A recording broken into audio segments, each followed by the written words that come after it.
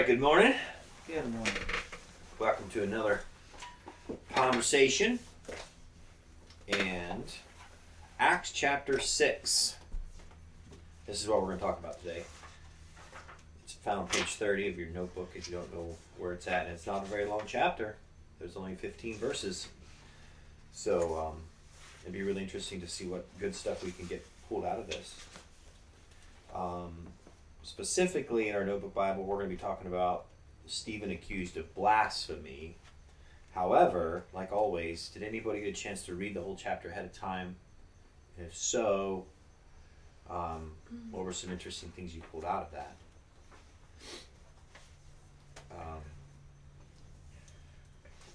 I don't think we'll read the whole chapter. Honestly, there's words and names of people in this chapter that I don't quite know how to pronounce. I think if I were to read all of that, I'd make myself... Yeah, those names. Huh? There's some tough ones in there for sure. But let's just start...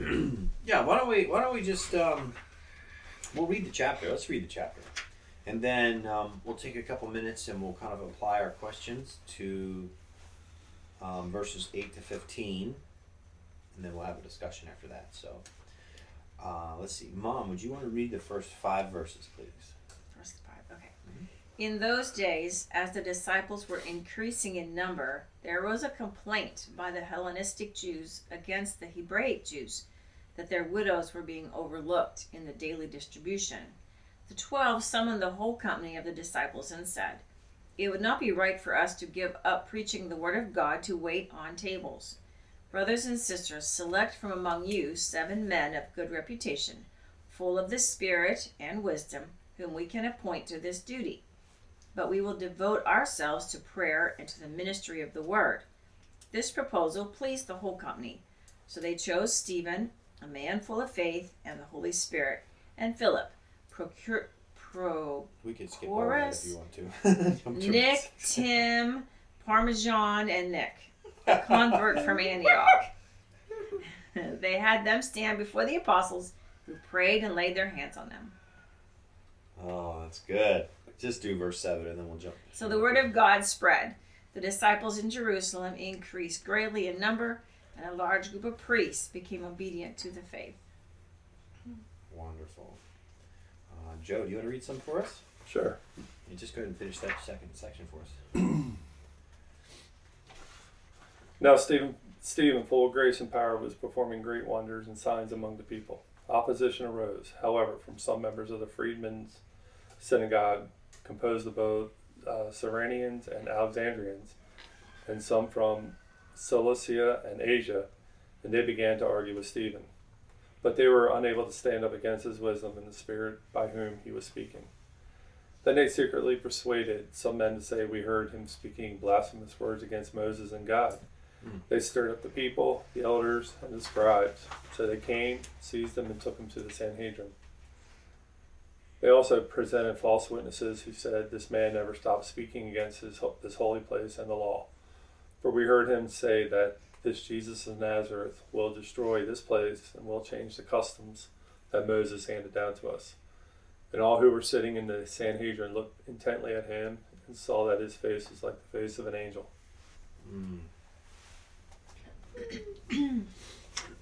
Right on. So let's start at verse 8. Well, before we get there, does anybody have anything to share, in the first 7 verses leading up to our main passage we're going to focus on? But did anything come out of there that was interesting to you guys?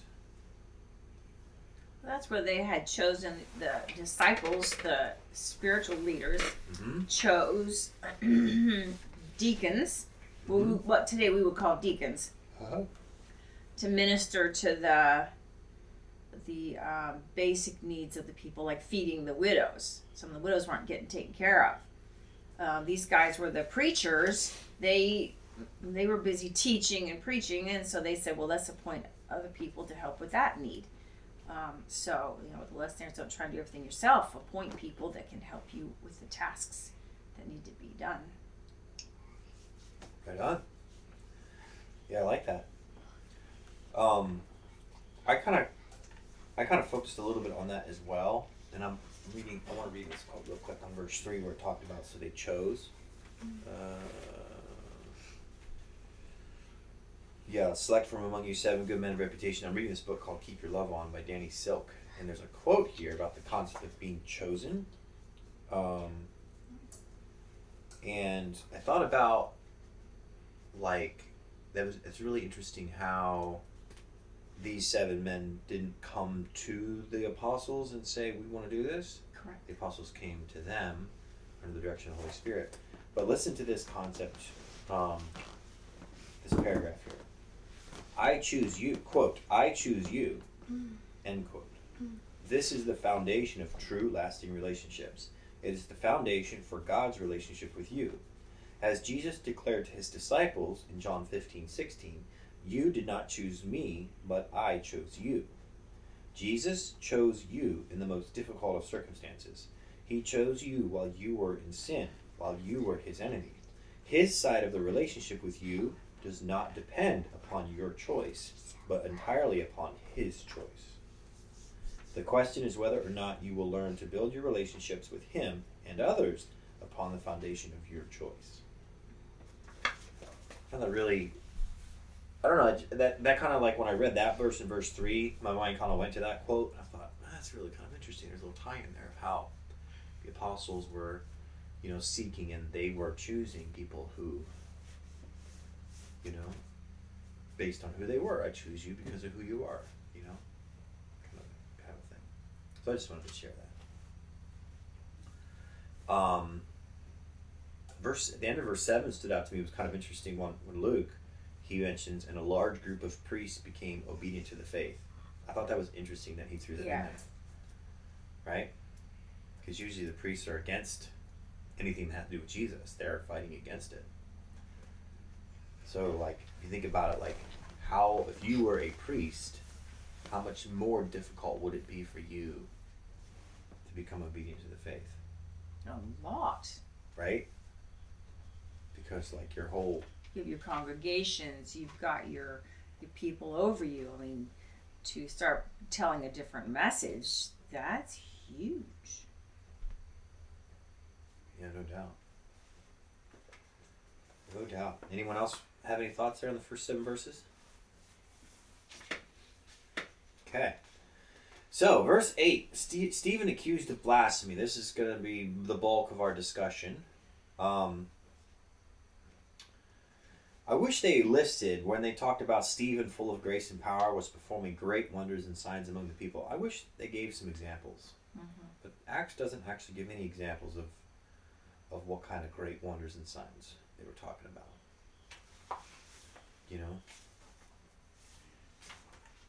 Anyone else? Anything stand out to you moving down to the top section there? I wonder why the opposition arose. Why were those powerful men getting jealous because they could not perform the signs and wonders? Were they getting jealous because the message he was preaching was really drawing people in? With their own hearts pricked, that they were fighting internally against the message that they were hearing, because they'd been preaching their own message for so long, and this was in opposition to that. Why? Selfishness and power. Well, there's just the power. Yeah. Mm. It all boils down to that, doesn't it? I think it does. Not wanting to change, and and maybe, I think where I struggle with how we talk about people who don't want to change. Well, we know a lot of people who are decent people who don't want to change from beliefs they've had for a good part of their lives. Yeah. And we don't judge them as bad people. These leaders, they're doing what they were taught. They went to school for, and they were raised to be a Pharisee, a member of the Sanhedrin, what have you. And they want to defend something that they believe is to be right also. So are they necessarily bad people for wanting to defend that? Mm-hmm. And I think that's, when you hear the term Pharisee, I know when I hear the term Pharisee or Sanhedrin, you think of a bunch of guys wearing their uniforms, wanting to stone people who don't believe like them. But is that necessarily true? There's always, look at Nicodemus. You never hear much about Nicodemus after Jesus' death, but you kind of wonder, people like him also. You don't hear, did he remain a Pharisee? Did he become a believer? I don't know. Does it say anywhere in the Bible? I don't know. But, so when and I think it's just, I don't know, it's kind of got to be careful with that. The verses that kind of stood out for me mostly were both, I'm going to kind of take a cue from either Matthew or Mark, where they talked about early in their writing, their chapter of, and Judas, who turned out to be, who he was. So I'm going to sort of skip a little bit here too. But 10, they were unable to stand up against his wisdom and spirit for whom he was speaking. Mm-hmm. And then you go to 15, and all who were sitting in Sanhedrin looked intently at him and saw his face like the face of an angel. He was proud of who he was, and he was taking on Christ's character. Mm. And then when you go to chapter 7, line 61 or 60, Lord, do not hold this sin against them. How Christ's character can you say this guy is at that point? Right. Yeah. So, so that's what I got out of it, is this guy who is now, he's probably seeing that he's doomed. He's probably seeing that he's going to be executed. He kept his thing, and he, when you read 7, he talks about how everything came to be, but he held on to his druthers, and, he knew what was going to happen. So it's pretty awesome because it's a it's an evidence of a real life story of when Jesus talks about we'll be changed, take on the mind of Christ, we'll see him face to face because we'll be like him. All those statements essentially that the Bible makes. This is an actual story that shows that it actually it's actually happening, because to your point, Joe, I also kind of, that jumps way ahead, but when it talked about when in chapter 7, when we'll get to it, where he's being stoned and he's saying, don't hold this sin against him. I mean, Jesus in essence said the same thing. Father, for they not know what they don't know what they're doing. Exactly. There was zero hard feelings about it. Mm-hmm. Stephen understood he was being killed for a much larger purpose, much larger thing at hand. It's good. I thought that was kind of interesting at the end of here, chapter 6, where it said that they were trying to drum up all those lies and stuff against him, trying to discredit him. But when they looked at him, his face was glowing.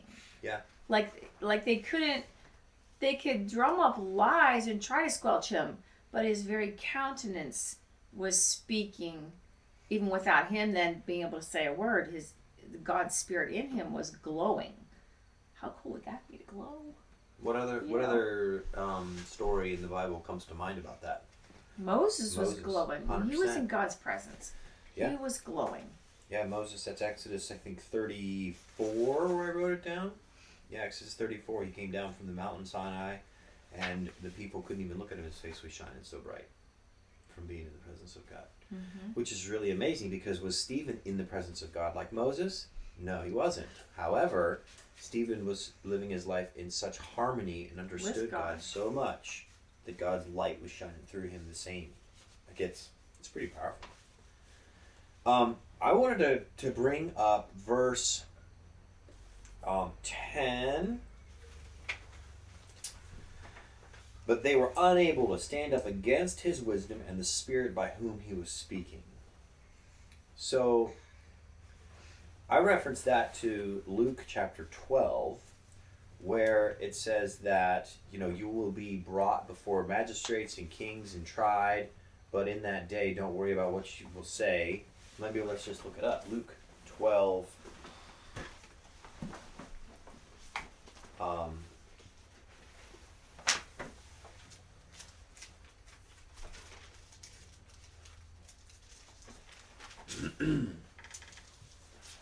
11 through 12. When they bring you before the synagogues and the rulers and authorities, do not worry about how or what you are to speak in your defense, or what you are to say. For the Holy Spirit will teach you in that very hour what you ought to say. So that's Jesus talking there. right? So I had a couple questions. Does that mean that we don't need to study? Mm-mm.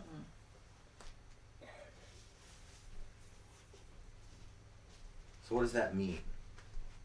So I know there's a lot of people who have different views on that.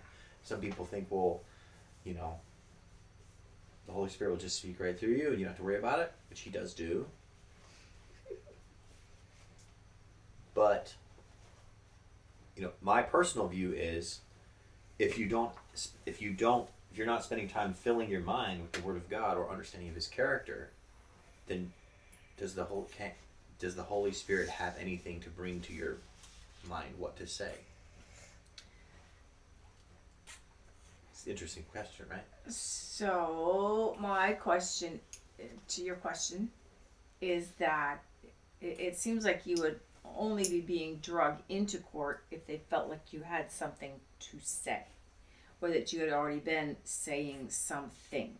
Mm-hmm. Like if you've already been filling your life with God, and you're out your ministry and you're kind of involved in the community, so that authorities say, hey, I've seen them blah blah blah, so they must have something to testify about or be accused of, like Stephen was, or even Jesus was. So you could only get to that point if you had been studying. I think Hebrews, they have the verse there talks about the righteous live by faith. The righteous are those who do what's right and they trust God with the outcome, right? So in this concept, you know, if we go back to verse 5, it says that Stephen was already a man full of wisdom and the Holy Spirit. Full of faith in the Holy Spirit. So he was already full of faith in the Holy Spirit. So I think it's more to the point of, I mean, we should always be prepared for sure, right? Because if we're not preparing for that test or whatever, you know, we can't expect to.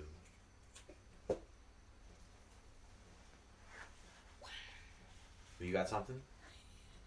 Okay, so my brain just went to, okay, what do we study for to be prepared? You know, there are those who spend all kinds of time studying the ancient things, ancient symbols, ancient prophecies, that kind of a thing, you know. Do you put in depth into that? Or is it that we study to know more and more and more about Christ's character to where we're glowing and they wonder why? You know, I don't know. You know what I'm saying?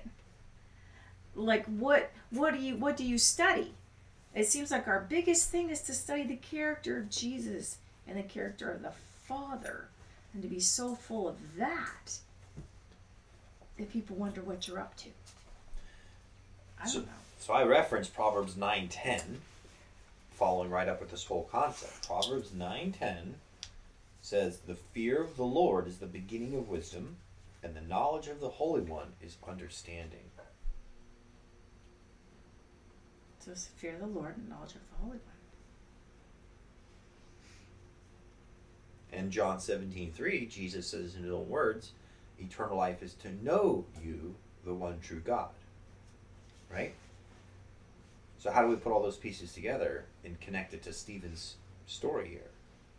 Well, does Stephen fear God like I'm afraid of? So to understand that word fear properly, fear of the Lord is the beginning of wisdom, and the knowledge of the Holy One is understanding. Fear. So if fear equals awe, respect, adoration, reverence, things like that, then what will we do? Right? If I respect Joe, reverence Joe, then what will I do? I'm willing to listen to Joe. I'm not afraid of Joe, right? To think of it in that way. Yeah. Like humans use the term afraid of. Now, let's say that I'm man's way of definition of fear. I'm afraid of Joe. Well, then what does that do in me? It triggers our fight, flight, or freeze response. right? And then we automatically seek to protect ourselves from the fear. And is our hearts opened to receive any kind of instruction? Mm-mm. Not at all. Not at all. And in 1 John 4:18, perfect love casts out all fear, and God is love. So to think about that, Mom, to your point, you made a great point. What should we be studying? Proverbs 9:10, because the respect, maybe it could be worded, the respect of the Lord, or the awe, or the adoration, or the right understanding of the Lord is the beginning of wisdom, and the knowledge of the Holy One is understanding. When you know who God is, then you understand his purposes, what's happening in reality. And so, like Stephen, you begin living your life full of wisdom, full of faith, full of the Holy Spirit, because you're living your life in harmony with all of that. And yeah, man, that will stir up some stuff, because your life now becomes direct opposition to the lies about God. Any comment? Anyone else have a comment to that? What do you think, Joe? Just soaking it in, man. Yeah.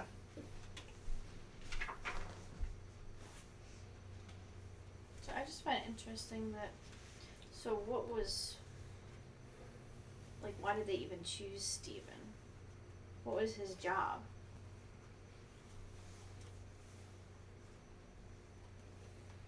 They chose him to take care of widows, right? So overlooking the daily distribution, right? Food, daily care, right? Like, and it seems like that Stephen was doing more than, What he was asked to do. Well, it also says he here was saying too. maybe they were upset because he wasn't doing the job they thought he should be doing, right? Because he was, tasked to take care of widows, and here, Great wonders and signs. right. I don't know. Like maybe they were. That's I think the people that he appointed had him's job, not his job. Go ahead, Joe. You had a comment? I was just going to say, I think maybe when you look at verse 8, that's why he was chosen, because he was Right. standing above the rest. Right, because they're up above in verse 5, like that Stephen is the only one that they give specific description of like why they chose him. All the other guys, We're just also included. right, just their name, but like Stephen had a man full of faith in the Holy Spirit, and the others are just their names. So obviously he was something, a little bit different. So could it be that he had been among them, working with them, but he hadn't really stepped out into a leadership role until they chose him, appointed him to a position, and all of a sudden, boom, he goes gangbusters. You know what I mean? His spirit's released to really get involved. 2 weeks ago, back to your point, Sarah, about signs and wonders, that Stephen was performing many signs and wonders among the people. I mean, if you're handing out food, signs and wonders don't go along with that, right? Unless he's multiplying loaves Right. and fishes like Jesus did. Well, so 2 weeks ago in our conversation, I presented an interesting concept, and this was referring back to chapter 4 of Acts, verse 30, when the apostles were praying for boldness, and I'll just read verse 29 and verse 30. And now, Lord, consider their threat, and grant that your servants may speak your word with all boldness, while you, God, stretch out your hand for healing, and signs and wonders are performed through the name of your holy servant Jesus. So I presented a different perspective on signs and wonders, and I wonder how this connects with this, Sarah. See what you think. A lot of times we think signs and wonders are like miracles. Multiplying loaves, healing the blind, healing the sick. Were you here for this, Joe? I think so. 2 weeks ago, yeah. But I proposed this idea that what is a greater sign or wonder? Healing someone who's sick, multiplying loaves and fishes, giving someone sight, or changing a mortal enemy to a most trusting friend? The heart change. Which one is more of a wonder? I think that was the one we kind of laid upon on that one. We did. We got a little stuck on that because it's an interesting concept. But God does lots of wonders, but his primary purpose is not our physical healing, it's our heart transformation. It's having the mind of Christ. It's turning enemies to friends. Right? So what if Stephen's role here is just by his being the hands and feet and serving and taking care of the daily activities and things like that, that he is demonstrating the knowledge of God and living out the purposes of Christ so much that the signs and wonders that he is performing are that people's hearts are being changed by his influence on a magnificent scale. Right? Just an interesting thought to consider. Mm-hmm. I should say that that's a thought that I'm considering in wrestling. You know?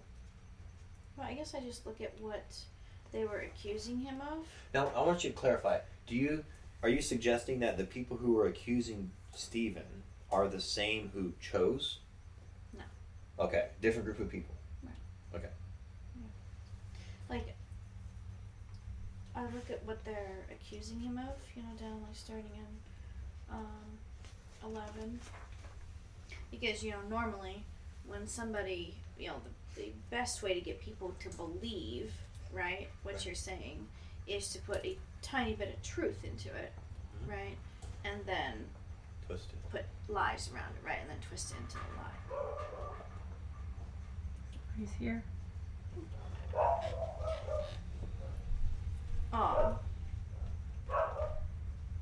So when, like they're saying he's speaking against Moses and God, and they never showed up.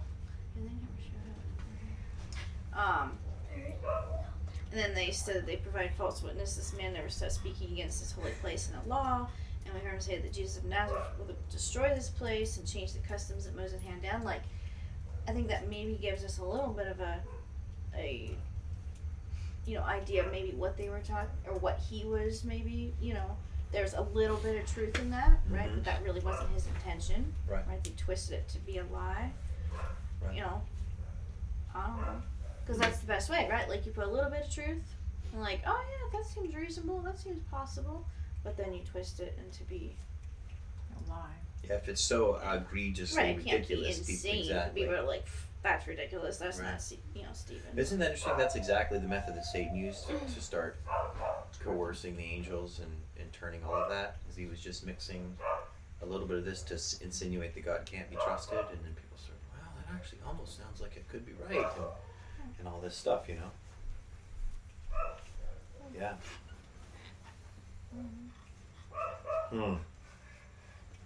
I did a quick search, Sarah, to your point about the false witness. And I found, there are several examples throughout Scripture of this taking place. We know that it took place in Jesus' time.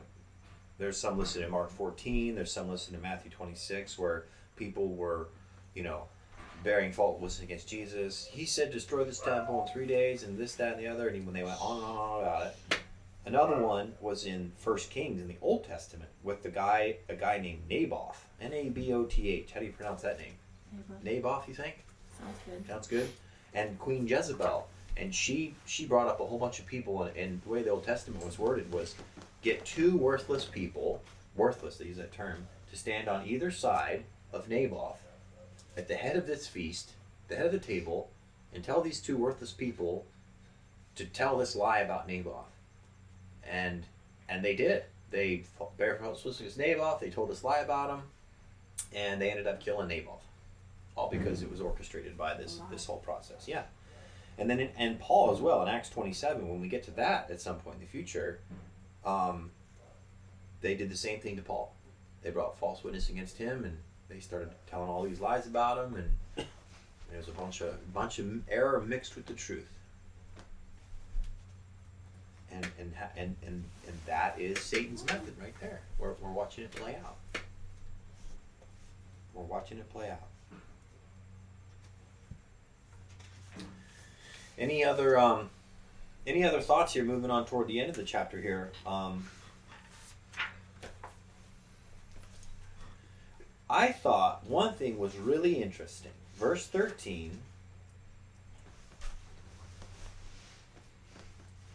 verse 14. They're continuing on with their false witness narrative. Check verse 14. For we heard him say that this Jesus of Nazareth will destroy this place. What did Jesus say? Didn't Jesus himself say, destroy this temple and in 3 days I'll build it? Yeah.